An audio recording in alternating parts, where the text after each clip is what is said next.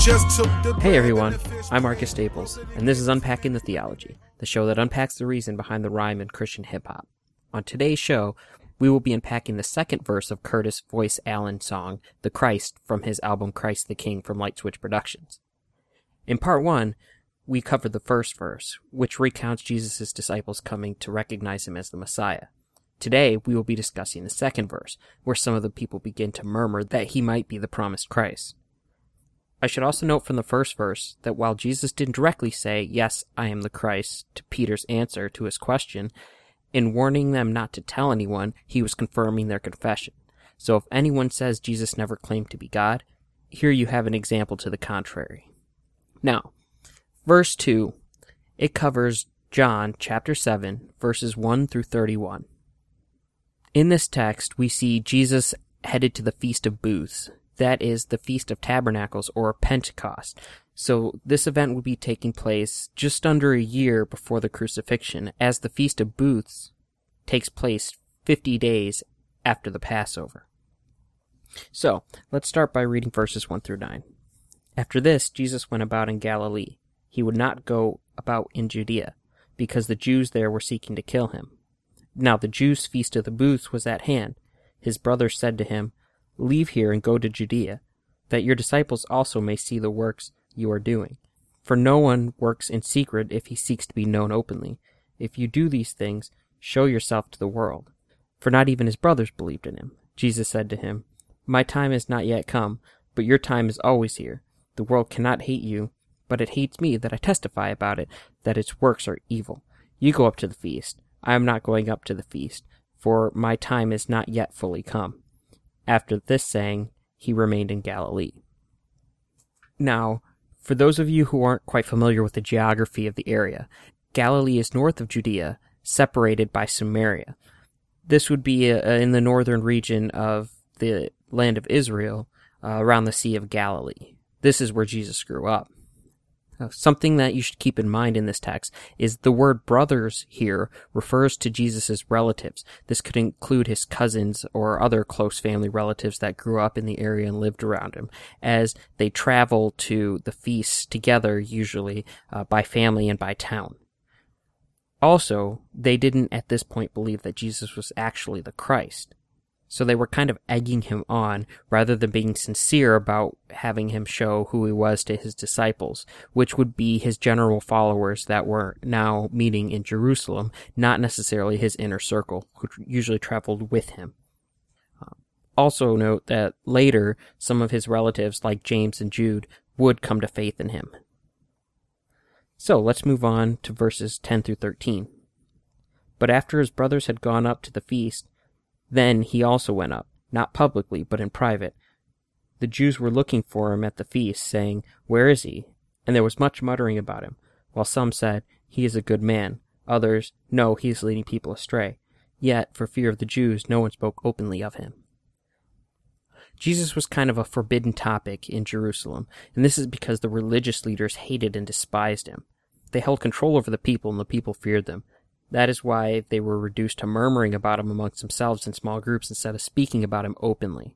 Still, this didn't stop the people from looking forward to his coming and his teaching, as he had done this for the last few years in the temple during the feasts. Furthermore, it didn't stop some of these people from believing in him, as we'll see later. Let's go on. About the middle of the feast, Jesus went up into the temple and began teaching. The Jews therefore marveled, saying, "How is it that this man has learned when he has never studied?" So Jesus answered them, "My teaching is not mine, but his who sent me. If anyone's will is to do God's will, he will know whether the teaching is from God or whether I am speaking on my own authority. The one who speaks on his own authority seeks his own glory, but the one who seeks the glory of him who sent him is true. And in him there is no falsehood. Has not Moses given you the law? Yet none of you keeps the law. Why do you seek to kill me?" The crowds answered, "You have a demon. Who is seeking to kill you?" Jesus answered them, "I did one work, and you all marvel at it. Moses gave you circumcision, not that it is from Moses, but from the fathers. And you circumcise man on the Sabbath. If on the Sabbath a man receives circumcision, so that the law of Moses may not be broken, are you angry with me because on the Sabbath I made a man's whole body well? Do not judge by appearances, but judge with right judgment. First off, they questioned Jesus' credentials. It was Jewish custom to study under a priest of recognition and pass along the things he taught when you taught the people. This was another reason Jesus' teachings were so different from others, as he taught on his own authority, not the authority of a teacher. You can see this in Luke 20. Jesus never studied under any of the famous rabbis, yet still had amazing knowledge and understanding of the Scripture, which is why the people said he never studied. He answers the people saying he has an authority, and that authority is God, not man. This would be a hard teaching to the Jews. There's more to unpack in this text regarding Jesus' healing of the paralytic on the Sabbath, but for the sake of time and the subject at hand, I'll sum it up in a quote from John Calvin. Circumcision was properly held by them in reverence, and when it was performed on the Sabbath day, they knew that the law was not violated by it, because the works of God agree well with each other. Why do they not arrive at the same conclusion as to the work of Christ? But because their minds are preoccupied by prejudice which they have formed against his person. Work of Christ being the healing of the paralytic. This teaching was clearly effective with the people, as we'll see when we read on. Verse 25. Some of the people in Jerusalem therefore said, Is this not the man whom they seek to kill? And here he is, speaking openly, and they say nothing to him. Can it be that the authorities really know that he is the Christ? But we know where this man is from, and when the Christ appears, no one will know where he comes from. So Jesus proclaimed, as he taught in the temple, You know me, and you know where I'm from, but I have not come of my own accord. He who sent me is true, and him you do not know. I know him, for I come from him, and he sent me. So they were seeking to arrest him, but no one laid a hand on him, because his hour had not yet come. Yet many of the people believed in him. They said, When the Christ appears, will he do more signs than this man has done? It is the inaction of the rulers in light of the forementioned fact that they despised and sought to kill Jesus that sparks the interest of him as the Messiah. Nevertheless, the people try to use their limited and misunderstanding knowledge of Scripture to convince themselves of what they already preconceived in their minds. That would be that the Christ had come from somewhere unknown, or even he would come from Bethlehem.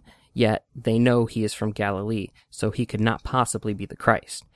Jesus' authoritative response to their doubts, however, shocks the people, and therefore we see the first confession of Christ's possible deity among the masses. Note that the signs that people refer to aren't just Jesus' miracles, but his teachings as well. So there you have it. We have seen two instances of Jesus' deity shown in Scripture and summarized in Curtis Voice Allen's track, The Christ. You can find this and more great tracks about Christ and his works as Messiah on his album, Christ the King. You can find a link to purchase it on our website, unpackingthetheology.wordpress.com. As always, if there are any songs you would like us to unpack, please leave us a note in the comment section of our website. Or you can find us on Google+. Just use the link on our site or find us by searching plus Unpacking the Theology. We hope you join us for our next unpacking. Thank you and God bless. You're going to follow him? The question is, who do you say that he is?